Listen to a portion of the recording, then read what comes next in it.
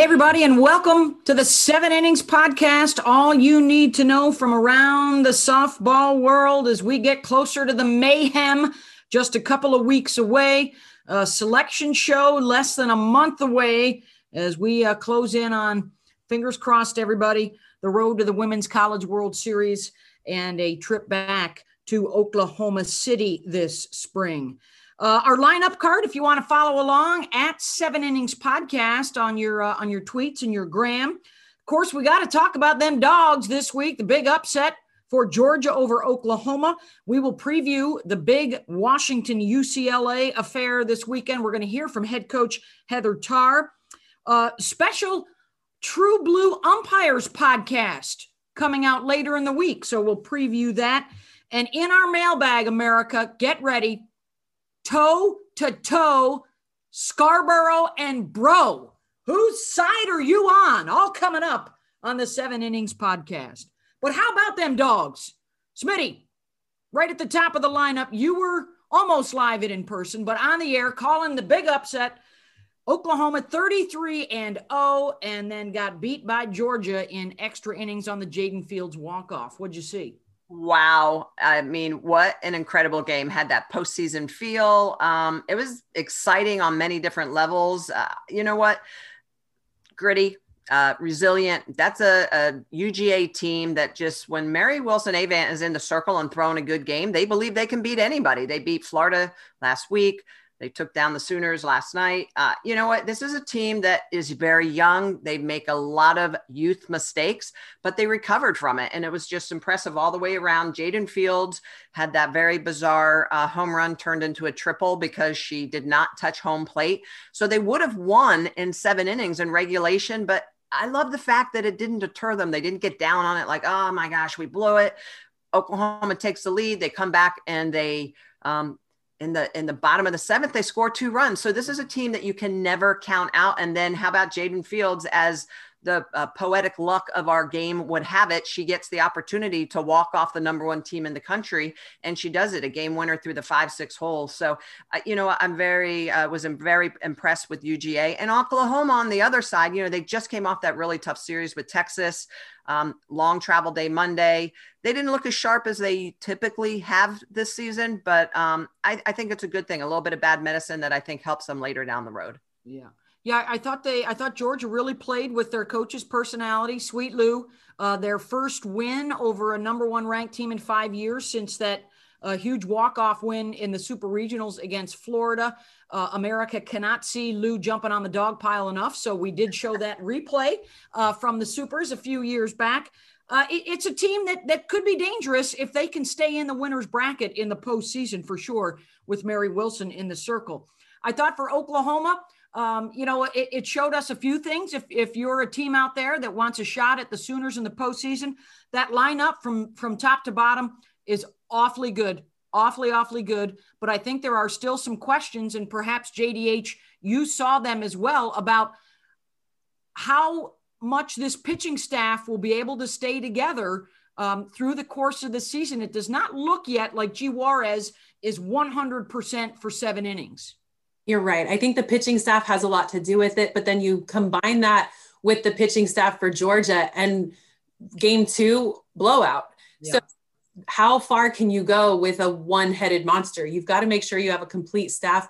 Georgia, though, Mary Wilson Avant able to hold Oklahoma to they tied their lowest hits in a game. That was the 3rd time this year. They only hit 5 hits in a game. And so this time on the opposite end of the win-loss column. But Mary Wilson Avant, so impressive in that one, holding them 3 strikeouts, 3 walks, but 156 pitches for her. Kayla, what'd you see?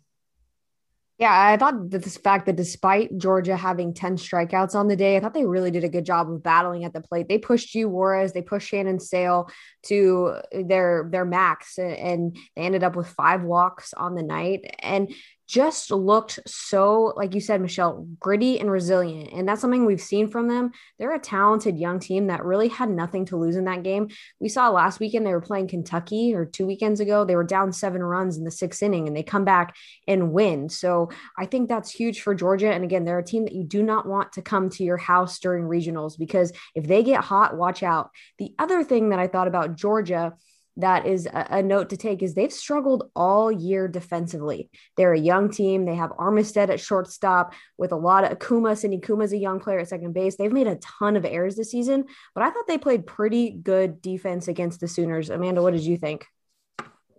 Yeah, I couldn't agree more with you. And I feel like a dog is man's best friend, and the Georgia Dogs are every other team's best friend in the sense that they gave every other team hope that they can beat Oklahoma.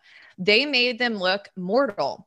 And so with that, we thought at some point they would lose, right? But still, it's like, God, are they ever going to lose? Every team is thinking that. Every player is thinking that. Every coach is thinking that. And they made them look mortal. So that's what comes to my mind. And then the other side of things, I thought that Georgia did a tremendous job. We've talked about them a lot, but at the same time, this makes Texas look really bad for what they did last weekend. I'm just going to be completely honest. And it really has nothing to do with me going to A&M. I promise. It is. They got run ruled 3 times against Oklahoma, and Georgia beat them 1 time. Like, it just, to me, I expected more out of Texas. We went the Oklahoma side of things, right? But I expected more out of Texas. They got run ruled 3 times. And I think now that makes them look really bad that they didn't show up really in one game to give them a fight. I mean, I'm laughing at your comment because it's so true, but rarely are you that cutthroat with your words. And so it literally made me choke on my own laugh for a bit. After the game last night, I had to talk to Kinsey Hansen because I had so many questions. Question number 1, why did you walk Lacey Fincher in the 7th? Why? And she couldn't give me an answer. She had no idea. And I think when we think of Oklahoma's pitching staff, they've been so dominant, and that showed a little crack in their confidence to me that they wanted to put her on. Second, I asked her, when that ball was hit to left field, when Jaden Fields hit that ball to left field, the runner scoring, her foot was touching third base when Jocelyn Allo had that ball.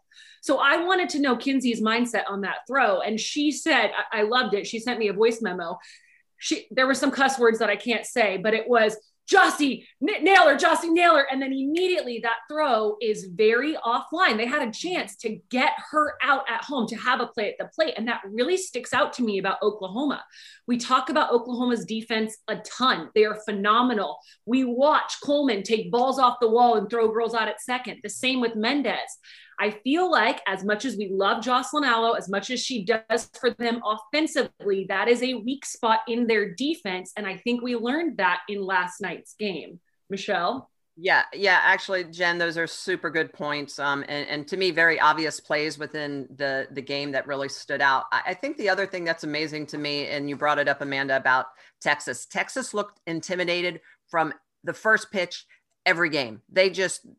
Before they walked on the field, they looked intimidated. UGA did not. Mary Wilson-Avant came out, and you could tell the first inning she was composing herself. She was throwing some pitches outside the zone, taking deep breaths, slowly working herself into a level of confidence that, hey, I'm okay. I can pitch against this really strong lineup. They out-hit the Sooners 11-5 in that game, which to me is just incredible. You're talking about a UGA team coming into this game hitting 278 as a team.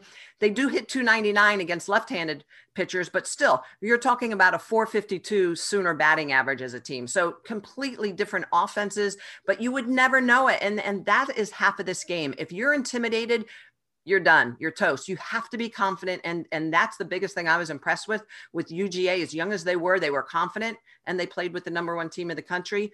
And then eventually in the 9th inning, knocked them off. Yeah, I just want to shout out Jenny. Paper Gladiators is right. Texas was scared before they stepped on the field. Georgia, not the case. Hey, I have a question that didn't intend to get in the mailbag, but just a question for us to ponder because somebody had asked it. If Oklahoma was in the SEC or the Pac-12, do we still feel like they would be at this heightened level of intimidation? What do you guys feel like about that question? I see Jenny nodding her head, yes. And a lot of times we agree. I don't agree. I think, yeah, they're very good. I think potentially they're one of the best offenses that we have seen in college softball, but I do not feel they would have this gladiator, I'll use the word, Jenny, presence if they were competing against SEC and Pac-12 competition day in and day out. So I'll come at that, Jen. I really love the debate because honestly, for me, when I think about Oklahoma, they've had to do a lot without a schedule that has tested them. And I can only imagine how good they would be if they were battle tested every single week. And so we see some of those miscues that we talked about defensively, or maybe in their pitching staff.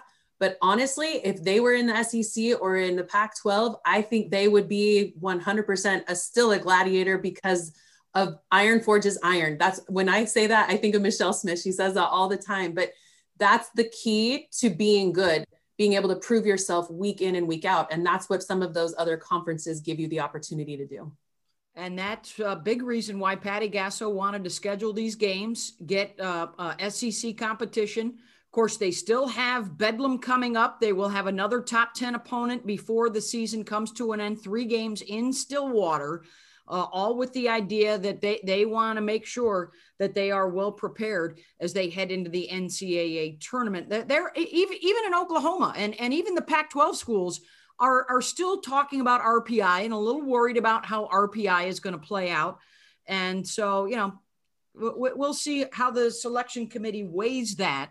The other takeaway that Smitty and I had, and you know, I say this with the name of the podcast in mind: too many benevolent balls from pitchers, too many walks. Let's attack that strike zone. More on the strike zone coming up on our very special broadcast with umpire Christy Cornwell. That's a special podcast that we're going to release, True Blue, coming up later in the week. All right, let's move on from the game of the year to perhaps the race of the year. The SEC race is heating up. Arkansas still on top, trying to break through. It's been all Gators and Tide for the last 12 years, winning the regular season. They have a slight edge over Florida. They only have 6 games remaining. Florida still has 9 to play. They are down 1 in the loss column. Who wants to lead us here? Gators got the big series win in Tuscaloosa, and now another test coming up for Arkansas this weekend with Missouri. A lot to unfold. I was on the call for the game. So one of the first things I wanted to mention is just, I feel so bad for Claire Jenkins, and she's in all of our thoughts, and just hoping for the best recovery for her. She suffered a knee injury in game 1, and just an unfortunate injury considering she had torn her ACL last year. So Alabama just going through so many injuries, you guys. Lexi Kilfoyle is day-to-day, some nagging injuries, so they didn't have her either. Not only in the circle, but she had become a part of their offensive lineup too, swinging the bat with some power and adding some punch to it. And then, of course, Bailey Dowling going down with her ACL injury. So Alabama has just been really going through a ton of injuries. And I felt like just on the weekend, both teams were similar in the sense that they had really good moments and really down moments too. And I feel like we've seen that from Florida and Alabama all throughout this season too. Alabama ended up losing 2 of 3 to Florida. Florida lost that last game. They could have won that sweep. And you think of how every single game now for Florida, who's closest to Arkansas in the SEC race, means something. And so even losing that last game to Alabama, not a bad loss by any means, but in order to keep up with Arkansas, who swept Georgia, they're going to have to take every game seriously and try to keep up with it, or else, Kayla, it's going to be Arkansas's SEC championship. Yeah, you talk about how hard that Sunday game was. Alabama hasn't been swept at home since 2004. So it shows you how tough it is to go sweep the Tide. And, you know, Coach Murphy calls it Championship Sunday for a reason. And I think the brightest spot coming out of that weekend for Alabama is that Montana Fouts pitched better in game 3 than she did in game 1. She just gets tougher as the weekend goes. And like so many of the teams that we're seeing across the country, I think of UW, I think of Tennessee, they're going to ride and die on that ace, especially if Kilfoyle's questionable moving forward. So, but looking ahead to Arkansas and UF down the stretch, I think, you know, Arkansas has a ton of pressure. They controlled their own destiny, and they only have 2 weekends left. They play Mizzou at home this weekend, and then they hit the road for Tiger Park out in Baton Rouge to play a good LSU team. But I think there's a couple of things that I look at. Mizzou is the common opponent that the Gators and the Razorbacks have left. And Mizzou can be tough. They have a really good offense. They're the number 2 batting average in the SEC. They're number 3 in home runs with 61. So they have the offense. They do not have the pitching.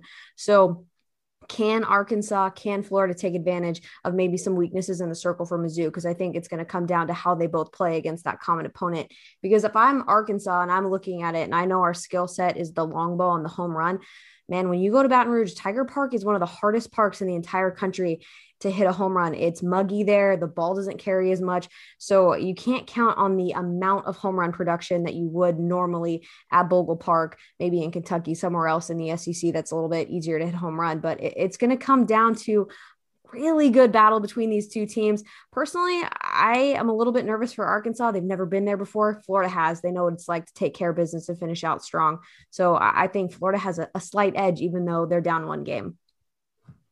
And my questions with Arkansas are almost bigger picture. I think we've been tracking them all year. They've gotten nothing but better. Now we're talking about them winning an SEC championship, which none of us would have thought that a few months ago. Now they're ranked 7th in a poll, 8th in a poll. They're potentially should be a World Series team. My question with Arkansas now is, will they have underachieved if they do not end their season in Oklahoma City? Jenny, what do you think? That's a really good question, that underachieving question. But Arkansas has never been at the top. And so sometimes at the end of a season, you can get tight as you press. And so will Courtney Deifel be able to keep them loose enough to play athletically? This is actually, they're in the best part of their season because everybody's healthy. At the beginning of the year, when they were kind of rolling, they had a lot of injuries. They had some COVID issues. And so now that everybody's back, are they going to be able to stay at the top? Missouri, my favorite comment that Coach Anderson said about her pitching staff was, she said, I asked her, who are going to be your starters for the weekend? She said, well, we're going to throw Susie Allstaff. And I thought that was so perfect because they throw everybody and they mix them all up. And so what will be the perfect pair to be able to throw against Arkansas, who's really been hitting pretty well? It is crazy, though, to sit here and look at the standings and think that Missouri is a legitimate contender as well. We haven't really talked about them. It's been more Arkansas, Florida, Alabama, but Missouri's played well. They're 10-5. They sit behind Alabama, who's 12-6. And Kayla, you're talking about it. They have a common opponent coming up between playing Arkansas and playing Florida. If Missouri does well in those series, they could gain some wins. I mean, just hypothetically speaking, what if they swept both of those? Like, they could find themselves at the top of the standings. Yeah, I think one of the things that's really important for Missouri is Hattie Moore behind the dish. She struggled against LSU, and they dropped that doubleheader on the day that Jenny came out of the bullpen and helped me out. Yeah, they're a very good team. Offense, you're right. I think the pitching, Amanda, is the one question mark, but they have to have Hattie Moore strong behind the dish. She had a couple of errors coming out on bunts, a couple of receiving errors, ball getting past her. So if Missouri can be a complete team and just really be tight, I think they're going to surprise a lot of people. I know when I look at the standings, I'm like, oh, look at where Missouri's at. It's fun to see that. I think it's fun to see that. Yeah, you also top 4, of course, will get double buys. We'll have the entire SEC tournament for you. It's our championship week, May 12th to the 15th. We have the Big 12 championship. We have the ACC final on Selection Sunday, the 16th. That will be our selection show on Sunday night. NCAA tournament will get underway May 21st, and the Women's College World Series will start June 3rd. Some of the key dates on the road to the Women's College World Series. This is the 7 Innings Podcast. JDH, Bro, Scarborough, Smitty, Shro, BMO, and Jess Mendoza is with us this week. Was out in Seattle, I believe, throwing out the first pitch at the Mariners-Dodgers game. And while she was out there, she swung by the Montlake, one of our favorite destinations on the road to the Women's College World Series, to check out what's going on with UW as they get set for their big series in LA against UCLA. So let's head there. We'll hear from Heather and Jess and then jump into our preview of the Huskies and Bruins. Here in Seattle, Washington, just left the softball stadium. A beautiful, 70-degree day. Help set the scene. Well, we were a little bit bored of the softball stadium, being that this is actually Husky softball day off. So, thought we'd take Jess down to the waterfront in Seattle by the Ferris wheel and looking at the beautiful ferries and the Puget Sound. That's where we're at. Oh, beautiful day and beautiful weekend. Sammy Reynolds, ridiculous. Pac-12 Player of the Week. Tell me about her in this last weekend. Sammy, oh my gosh. Actually, she probably had one of the most difficult weekends of her life the week before at Oregon State, actually. I looked at the weekly stat report. I usually don't look at those because I kind of take average as an average, and I was like, whoa, Sammy, I think, was 0 for 14 against Oregon State, and I can't even imagine, it's probably killing her. She wasn't helping the team, she didn't think, and she actually came to me this past week and told me what she needed, and she said, this or that. And we had a pretty frank conversation about like what she needed from me personally as the coach. And I just thought it was such a cool thing for her to come to me and have the confidence to talk to me about what she personally needed. I was thinking, okay, cool, good for you, Sammy. And then here she goes, she just goes off this weekend, hits a home run in every single game. So it's a pretty cool evolution to see her growing and learning and doing her thing. Talk about growing and learning. Bailey Klingler. Offensive production. And there was a lot of that last year, but it was cut short. Transferred from A&M, wanted to play with Sis Bates, just her entire story coming from Texas. But just seeing her production and how well she has taken off. Yeah, it's awesome to be able to get players that want to be really good at softball. Bailey Klingler is that. She was freshman at A&M, great program, amazing facilities, and lo and behold, she gets in the transfer portal and find out she wants to come to Washington. And we're like, all right, we'll work with this gal. But she's been a joy to coach, and she had a great start to a year last year, but she's a big part of our lineup and a big part of our defense now at second base. When you get a player like that comes in and, transfers are happening more and more, but how do you kind of, obviously she's already developed at Texas A&M as a freshman, everything that she had been doing, but how do you kind of dive in to everything that you can continue to add to, even though she'd already played a college season? Well, we had a little bit of experience with a transfer from Missouri and Casey Stengel years ago, and you just kind of understand what they're coming from. They're coming from obviously another big time conference. They understand the toughness of a hard conference, and I think we already knew that she was going to be ready to do something. But it's like you're being a freshman twice. So she had to learn her ways at A&M, and then she had to come to Washington and figure out how we do things here. And so I think it's a credit to her wanting to be growing and going through that once again. I mean, that's a challenge for anybody. So she's been fun. I think probably my only complaint with her is she doesn't strike out enough. You look at her walks to strikeouts. I mean, it's like, I don't even know what it is now. It's like 5-1 craziness. She's tough to strike out. But sometimes I think she could hit a few more home runs and hit for a little bit more power if she took a few more, swing and misses here and there. I love that. I mean, that's so new age though, because you think about it even 10 years ago, like you would never say that. It's all about on base, putting the ball in play, but to have that mindset of just taking a hack and it's okay to swing and miss. Yeah, she definitely doesn't miss a lot, and it's funny. It's hard to coach a player into letting it go if you can't hit it, or not being always swinging. But she's a joy to coach. She's playing a little bit of right field. She's caught a little bit for us this year. Totally versatile player. Played a little bit of third base, but she's kind of settled in at second for our offense and defensive purposes. All right, big weekend coming up. You got the defending champs from 2 years ago, the UCLA Bruins. Sunday's game is on ESPN. Tell me about this weekend. I think it's a great opportunity, one, that we get to be showcased on ESPN. I mean, that's huge with UCLA. I mean, obviously a great program. We have a ton of history against them, with them.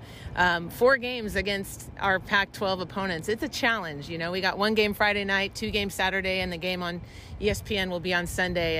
And we just want the world to see Husky softball, and we know you're going to be in for a great game. I love it. All right. Thank you, Heather, and good luck the rest of the way. Thanks, Jess. Michelle, you and I will be on that game. We had a chance to talk with Coach Tarr. We'll hear from Kelly Enoy Perez a little bit later in the week. But this is a monster mash. This is a top 5 showdown. And with the uncertainty around how things are going to play out with the selection of the sites for the regionals and the supers, these head-to-head Pac-12 games could take on a lot of meaning if there isn't as much money to fly teams out west, and we're going to force some of the West Coast teams to fly east. Yeah, this is an intriguing matchup on many levels for me. I'm super excited to see a Rachel Garcia, Gabby Plain matchup. I think, you're going to have amazing rise balls at the top of the zone from Garcia, and Gabby Plain's drop ball, best in the business, with Sis Bates in that shortstop position, scooping up anything on the dirt. So I think that it comes down to these teams just executing. I mean, that's really the bottom line. I do know for Washington, the question is, how are the arms behind Gabby Plain? It's a little bit of the Dr. Jekyll and Mr. Hyde, on what you're going to get. So I think it's going to be important for those pitchers for Washington to be efficient, put the ball on the edges, on the corners, and try to mix some speeds, and just let the defense that is very good get some outs for him when Gabby Plain is not in the circle. But I do feel like Gabby is strong enough that they can throw her back-to-back days, or even split her on game one and game, which would be 4, even though it's the third game that truly counts. But the fourth game, I think, is a conundrum for all the Pac-12 coaches, that they have it. They wish they didn't have it right now, but they do have it and have to figure out how to get through it. What do you think, Kayla? Well, I just wanted to ask exactly that. What would be your guys' strategy? You're a coach for either UCLA or UW. When are you going to try and throw Gabby Plain? Are you going to try and hit her against Rachel Garcia, against Megan Faremo?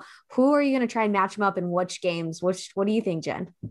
Well, I was able to talk to Morgan Flores on the phone this morning, and I asked, hey, how's it going? It's your senior year. She's a 6th year. I've known her since she was 11 years old. And the very first thing she said, Kayla, was, we're just trying to figure out who our number 2 pitcher is. Like, it was just this huge, like, I don't even know what to do anymore. Like, we're just trying to figure it out. And so told me that their plan was they're going to throw Gabby game 1. They're going to throw Gabby game 2. And she says game 3 is a cluster. It's whoever gets the ball, however many pitchers are able to throw will go. And they're just trying to figure it out. Beth, I'm not sure if that's the same info or intel you were getting from Heather Tarr, but that's what Morgan shared with me this morning.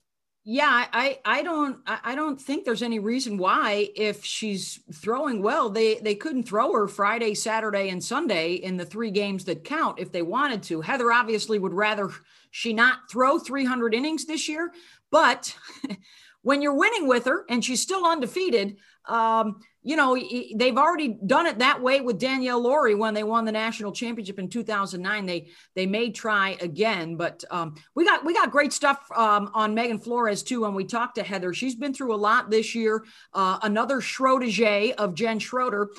So that's going to be another fun story, I think, for a lot of players. Mental fitness is just as important as the physical side of the game, with all that they have been through in the last, 12 to 18 months. So that'll be part of our game nationwide on ESPN on Sunday afternoon, Jen.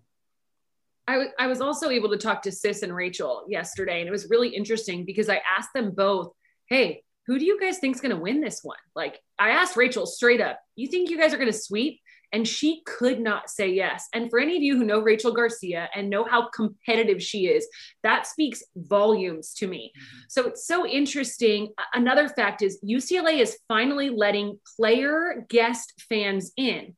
But the caveat is you have to be a California resident. So a lot of these UW players, their parents cannot watch unless they have California IDs.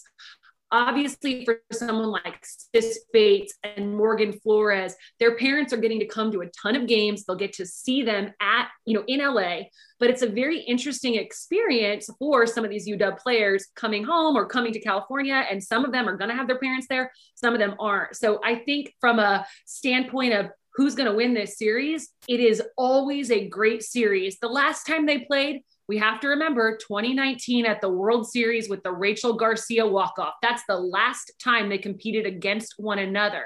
So there's a lot of history here. There's a lot of feeling, and the atmosphere is going to feel very different to all of these athletes. I'm pretty sure that's how we're going to come on the air on Sunday afternoon, that 2019 epic showdown.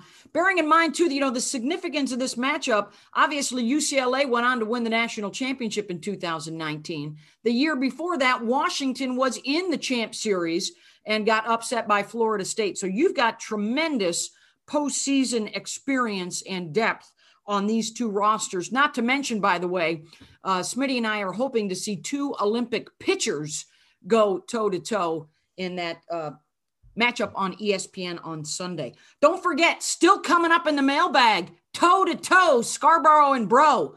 We're also going to shag some stats. We've got our player of the week.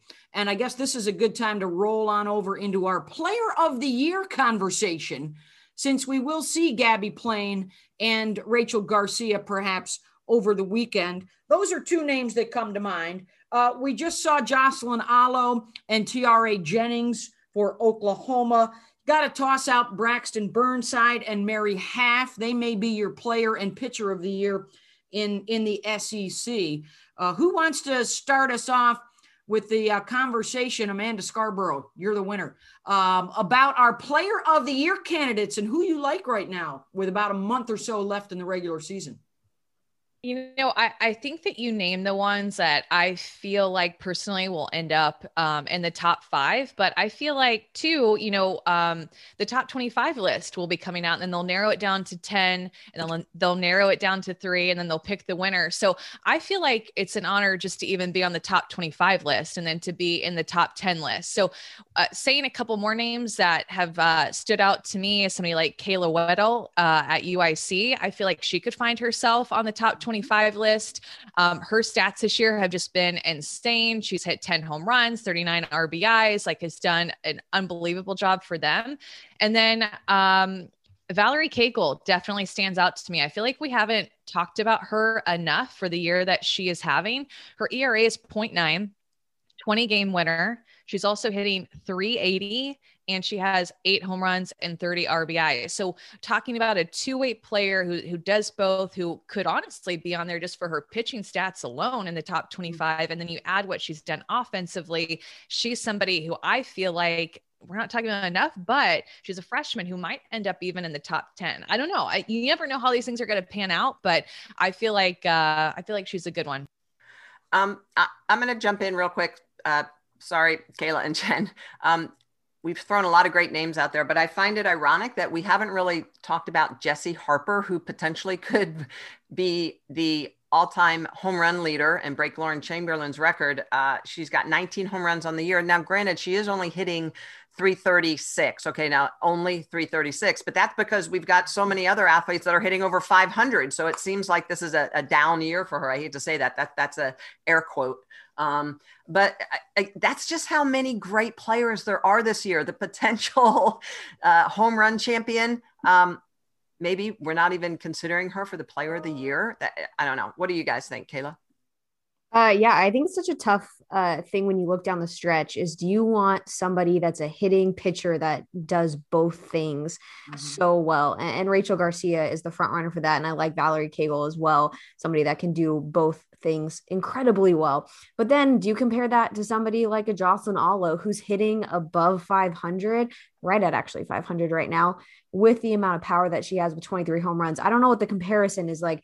Are you looking for somebody that just hits for high average, high power, or do you want somebody that's more diverse that can do defense and offense exceptionally well? The other player that I always go back to and look as a huge standout for me is Kayla Kowalik. We don't talk about her enough, but she's batting .532. She's got 11 home runs, 16 stolen bases, and she's a catcher. So she's, for me, just a well-rounded as it gets in terms of speed, average power. She can bunt, she can hit, she can slap. She is just a absolute gamer. And I actually like her for SEC Player of the Year. She's my dark horse for SEC Player of the Year. Kayla, I think that you're actually reading my notes, because those 3 players you just named are the 3 that I was debating my own self before this podcast. I don't think we talk about Kayla Kowalik enough at all. I don't even think if we've talked about her at all. She's the NCAA leader in average currently. But then you look at Jocelyn Alo. We've never had a Triple Crown winner in the NCAA. It's never happened. But then I've got to look at Rachel Garcia, and you're all going to think I'm a homer here, but she may be the quietest, most successful player this year. Her ERA is 0.47, second in the country. She's hitting 408. Her on-base percentage is over 500. And how can you take away those stats from a player who can do it on both sides of the ball? It's just like when you're talking about a person who changed the game, absolutely changed the game. You're right, Jen. Those are the 3 names that come to mind. And Kayla, to your point, I love Kayla Kowalik. I love what she brings to the game because she is behind the dish, but she also plays center field as well. So she's got wheels. You mentioned her stolen base numbers. She hits for home runs. She hits for average. So I really do like her. But my question to each of you, does the player of the year necessarily have to come from a team that is at the World Series and going to win a national championship? I mean, historically, the answer is yes, right? But Kayla Kowalik, is Kentucky going to be able to get there? They've found themselves out at super regionals for multiple years in a row, have not been there since, I believe, 2007. And so when it comes to Kayla Kowalik, does she have her name out of the conversation because their team may not be in postseason contention in Oklahoma City? What do you guys think? I think you probably have to be the player of the year in your conference, probably first and foremost. Can I say 2 weeks in a row? Get out of my head, Beth Mowins. That's what I was going to say. Roe was in your head last time, not me. Okay. I will say this way, and I love the dual threats, the pitchers who can rake, but Alo is one Kayla Kowalik away from a triple crown, which is just ridiculous. And if she can do that, I think she is probably the one. If Missouri wins the SEC, I think we got to consider Susie Allstaff, right? She would be one that Jenny Dalton Hill would probably vote for, but I think Susie's disqualified. Yeah, interesting pitcher of the year conversation as we head down the stretch. Some players to watch and to keep an eye on for that coveted honor. Good stuff, everybody. All right, down the lineup card, number 6. We wanted to preview. We've got a very special podcast that will release tomorrow. It's with Christy Cornwell, one of the coordinators of softball umpires. And she had some great stuff about the strike zone, about obstruction. She was reading physics books. She was talking Star Trek. And she said, cut it out when you catch and drag, Jen Schroeder. What was your takeaway, or what should folks look forward to with our special Umpire True Blue podcast? I love just getting some insight of how COVID has affected umpiring, not just from a lack of reps, which was a huge point of contention for her, but also that umpires, like teams, are their teammates. They normally carpool to the game, share hotels, go eat, and they can vent to one another about what's happening. And their ability to do that has completely been taken away. And so that was really interesting to me. And then, of course, as a catcher, I loved listening to her talk about the catcher umpire relationship and how catchers can potentially gain some more strike their pitchers and their teams. I also really liked how simply she breaks down when an obstruction call should be made and how she explains it. I mean, it's not in rule book terms, right? It gives you the layman's version of what an umpire is looking for and when an obstruction should be called. So I would really encourage each of you listeners to go and listen to that explanation to make sure you're understanding what you're looking for in a game for that call to be made.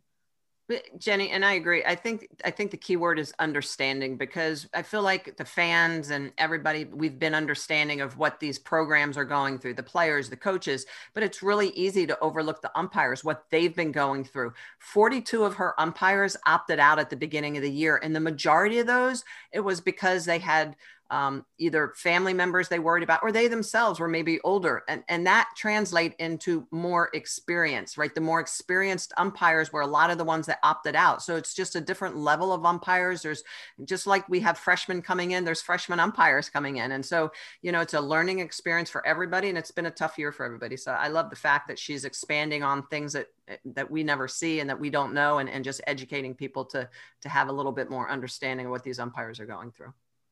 Well said, Smitty. And while we're all excited to have fans back in the stands, and hopefully more and more to come here in the coming weeks, with smaller crowds, we can hear you. You know what? Parents, friends, fans, knock it off. The umpires are doing their best. We don't need to hear you screaming obscenities at them from the cheap seats. And I'm off my soapbox. Okay, it's time to have some fun now with the mailbag. And Amanda Scarborough has your questions. Don't forget to send them in to us at 7 Innings Podcast, and hopefully we'll make you famous. Scarborough, what do we got this week? The first question from Mac Daddy. Mac Daddy is from Maine, but an Alabama fan. The question is, do you think teams like Washington and others have a true chance at getting a national championship with only one strong arm in the circle, or will it come down to two aces like UCLA, among others, that they have this year? I think it's going to take more than one. You know, in years past, we were able, before the championship series was a thing, it was easy to get through the postseason with just one arm. But I think the championship series is the difference maker in terms of winning a national championship with just one pitcher. So not only do you have to get all the way through the Women's College World Series, but you also have to get through the championship series and win 2 out of 3. Michelle, what do you think? I think your offense becomes your second pitcher. If you're a Oklahoma with the G Juarez, if you're a Gabby Plain with Washington, I feel like when it comes to crunch time, Gabby will get the ball every game. G Juarez will get the ball every game until she can't go any further, because I think both of those staffs have kind of proved that behind them there is a massive drop off. So if the runs can be put up on the board, I'd rather have a G Juarez in the circle that's maybe give up 5 runs, because I know my offense is going to put 11 runs or 11.8 runs up on the board, which is what Oklahoma's doing right now. So I think that really becomes the key, is how's the offense look before those one-arm bandits, and then the staffs, they're going to be a little bit harder to prepare for, but it still comes down to, you got to defend it behind them and put runs up on the board. Yeah, well, I think the other factor too that plays into this conversation is, do you stay in the winner's bracket or do you have to go through the loser's bracket? Because it's a huge advantage to have a staff when you're in the loser's bracket. But when you look at some of these pitchers and their ability to throw game after game after game, I love this discussion because there's just some pitchers that find it within themselves that it doesn't matter how tired I am. It doesn't matter how many pitches I've thrown.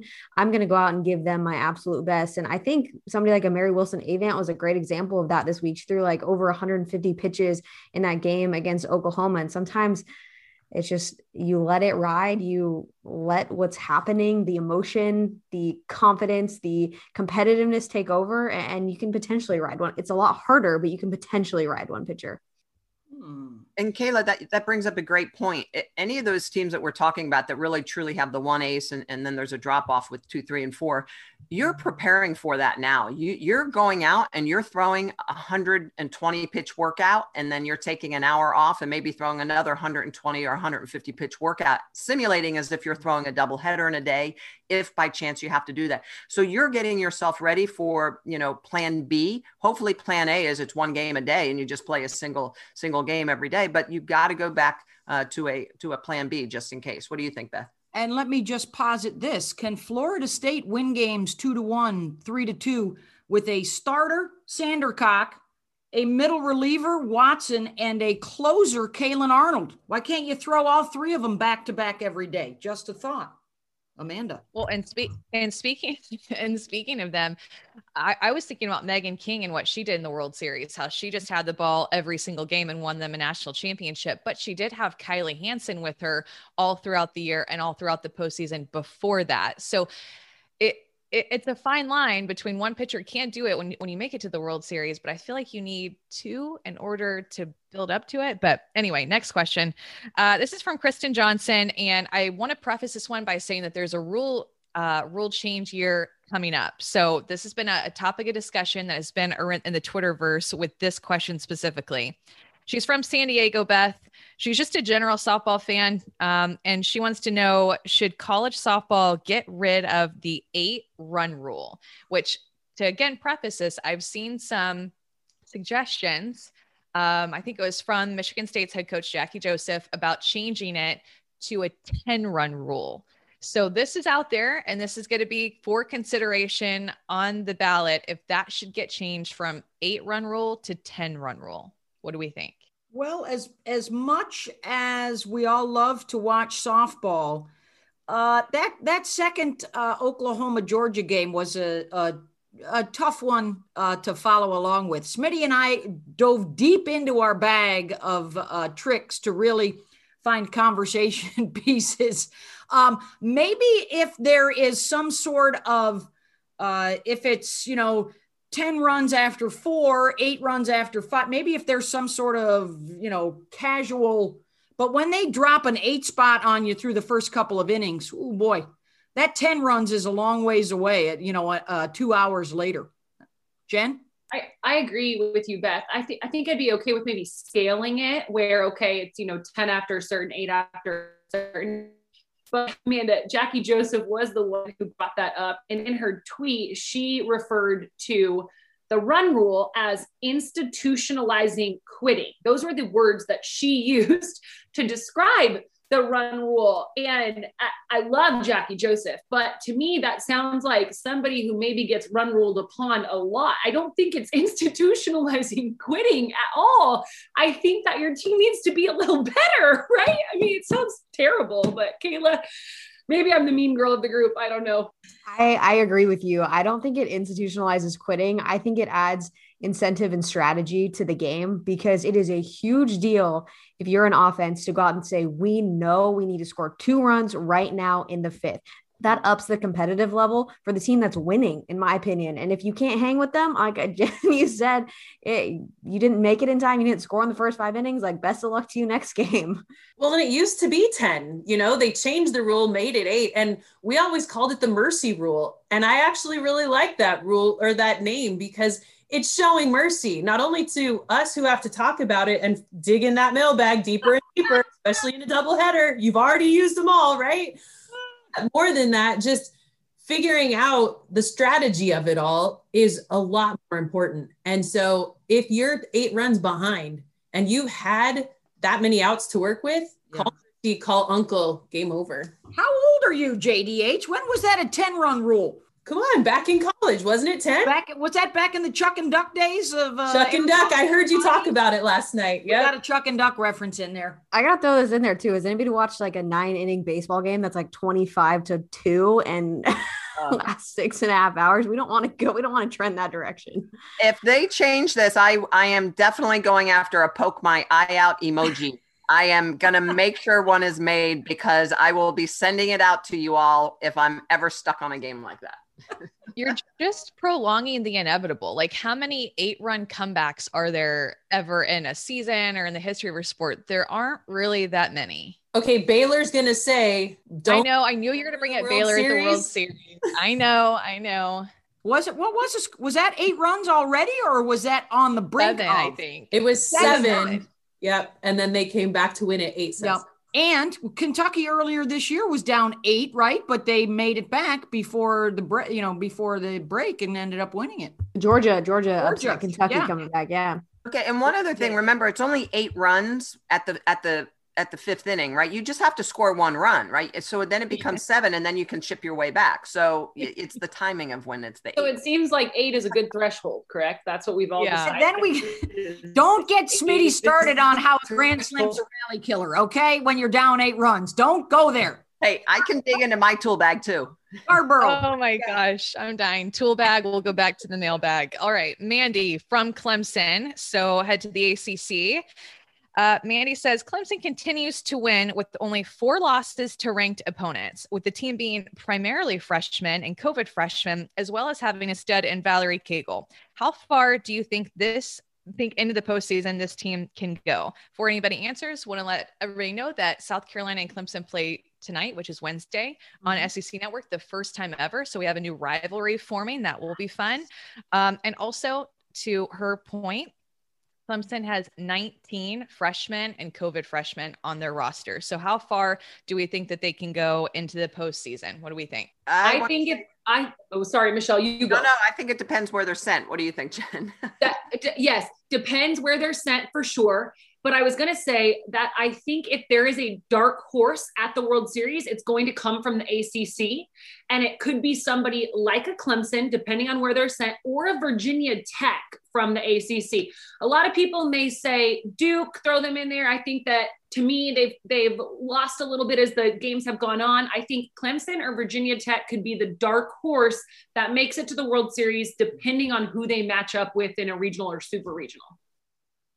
I wouldn't be surprised if both of those, along with Florida State, are hosts, by the way, for at least the regional round. You're talking about probably 2nd and 3rd place right now in the ACC, which looks a lot stronger and a lot deeper. Yeah, and I didn't mention Florida State, sorry, only because I don't view them as a dark horse, even though they're from the ACC. So that's my bad.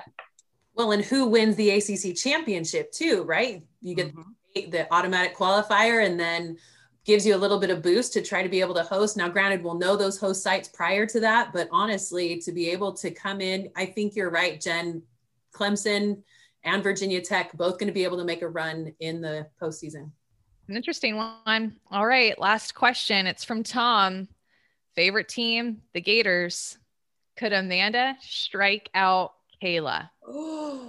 I feel a little awkward asking this one, but it was too specific and kind of like a cute, fun question to leave out. So what is Tom's answer, you guys? All right, Scarborough, first of all, your pitching repertoire again was, can you... So drop and screw. So work away from a lefty and Kayla. And bro, in your day, love the drop ball. In bro's day, you were allowed to step out of the batter's box to slap? Yeah, I was. Okay, so that's the rules. Okay. Okay, hold on though. Are the rules present day? No. Situation? Their day. Or past performance, past I say conditioning. Day, Are you asking if Amanda could strike me out today? It's got to be Scarborough pre-boot. Scarborough's not wearing the boot. It's pre-boot. Pre-boot. Yeah, definitely pre-boot. I don't know. Maybe drop third strike. Kayla gets on. Hey, I'll say this, Amanda, if you strike me out once, you're not going to do it again. Oh, Tom, that was a cute question. We'll leave it at just. Yeah, I think we're both great competitors. It would have been a really, really great at bat. Cute question. Thanks for all your questions. It was an awesome mailbag, and we'll do it again next week. Well done. Well done. Toe to toe, Scarborough versus Bro. Let's shag some stats, ladies. This week on Shaggin' Stats. All right, I'll start us off since we have on national television on Friday evening. We go back to Big Ten country. The last time we were there, Northwestern was in first place, and then they got taken out behind the woodshed by Minnesota. And now we arrive at Northwestern trying to get some revenge against Michigan, as the Wolverines were the beneficiaries, and they are now in first place in the Big Ten. So Michigan will go into that series number one in the nation in ERA, 0.85, and Alex Storako, number one in the country ERA, 0.41, has only allowed 5 earned runs in 86 innings pitched. Shagging some stats. Shro? Talk about another pitcher, Sydney Backstrom from Longwood. This week, she earned her 4th Big South Player of the Week award. She threw a perfect game. Not just a perfect game, not one ball left the infield all game long. Her opponents on the year are batting under 200, but they batted 0 this past week. So, Jen, I just wanted to add on to that perfect game stat because there was another perfect game thrown by Northwestern. It was Danielle Williams able to perfect game against Iowa, only took 90 pitches. And guys, it was the first time that Northwestern had thrown a perfect game since April 28th of 1984. So it's been a while. Nice job, Danielle Williams. So my shaggin' stat is actually, I've always gone with the stolen base numbers. And Are you double dipping on shagging? I am. I'm sorry. I have to. Player of the week. Okay, I'm not a pitcher, but I had to give her a little love. So I'm going to go to a hitting stat for shaggin' stats. I'm sorry. But when you have a high average, typically I think of slappers who are able to put the ball on the ground and use their wheels to get there. But of the 5 players in the country hitting over 500, 4 of them are home run hitters. Wow. Jocelyn Alo with 23, Jada Coleman with 5, Kayla Kowalik with 11, and Linda Rush at Drexel has 11 home runs. So nice job, big boppers. And launch angle. Well, my 6-year-old friend Tate calls them dinger swingers. And so I need to give a little love to my little Tate man. Tate. Love it. Good job, Tate. I like that one. So I'm going to go right back with you, Jenny, and talk about the home run hitting Jocelyn Alo, a 522 average. Okay. So that's her regular average.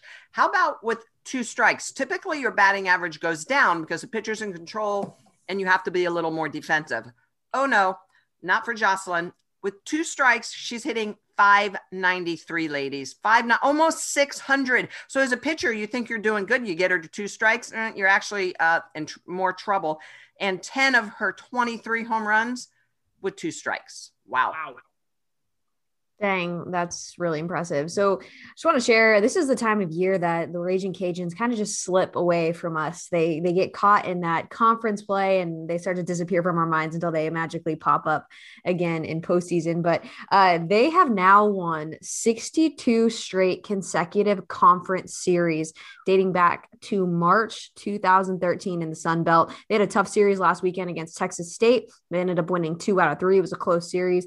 But, you know, they had to keep that streak alive, and they are out of conference this weekend. Look out. They head to Tuscaloosa to play the tie. That's going to be a good out of conference series right there. That'll be fun. Good job of shagging stats, everybody. Time now down the bottom of the order. It's our player of the week. Oh, wait, Scarborough. Sorry, Jenny Dalton did 2, so I thought we already heard from you. Go, Scarborough, go. It's okay, we can skip me. I'm going to go to UIC's Kayla Weddle. She's in the Horizon League and leads in a ton of categories. So she leads the Horizon League in batting average, slugging percentage, runs, hits, stolen bases, doubles, triples, and home runs. And she is second in RBI. Wow. Guys, she's on my fantasy team. Let me just tell you really quick. All the fantasy league, she is the leader by over 20 points. And we're talking the best hitters in the entire country. She is killing everyone. And little shout out for anyone listening who could potentially draft her. Her coach direct messaged me in Twitter. She wants to keep playing softball. So if anyone can help her keep playing softball, she wants to play Kayla Weddle. Like, she's a stud. She's an absolute stud. So if anyone can help her out, she wants to keep playing, everybody. Way to go, Kayla. Who's in first place in your fantasy league, by the way? Are you leading the league?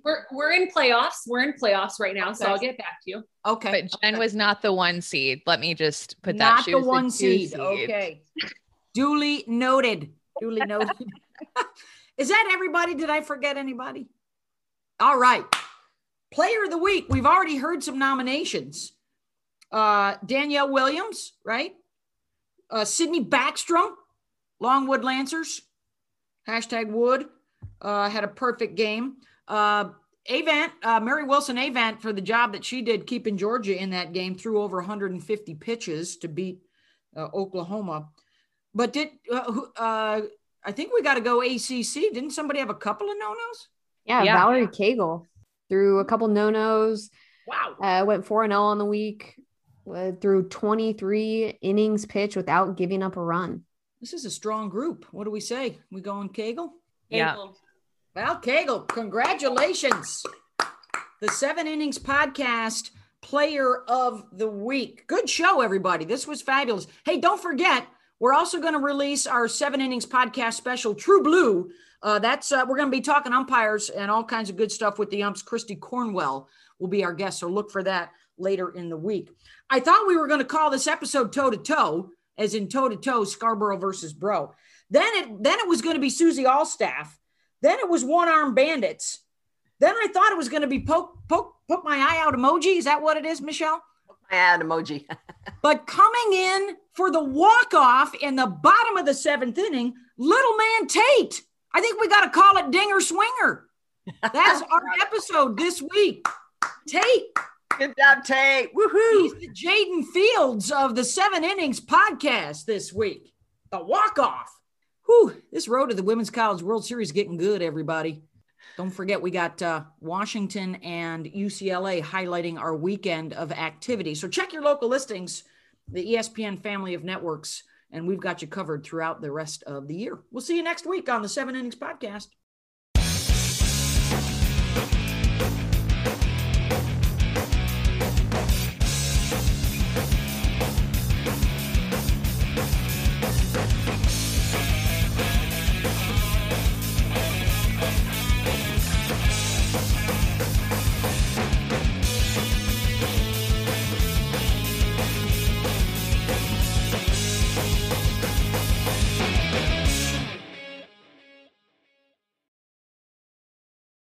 One, two, three, four, five, six. Wait, I'm missing somebody. Who am I missing? Schro, Smitty, Scarborough. Oh, BMO. I'm missing me.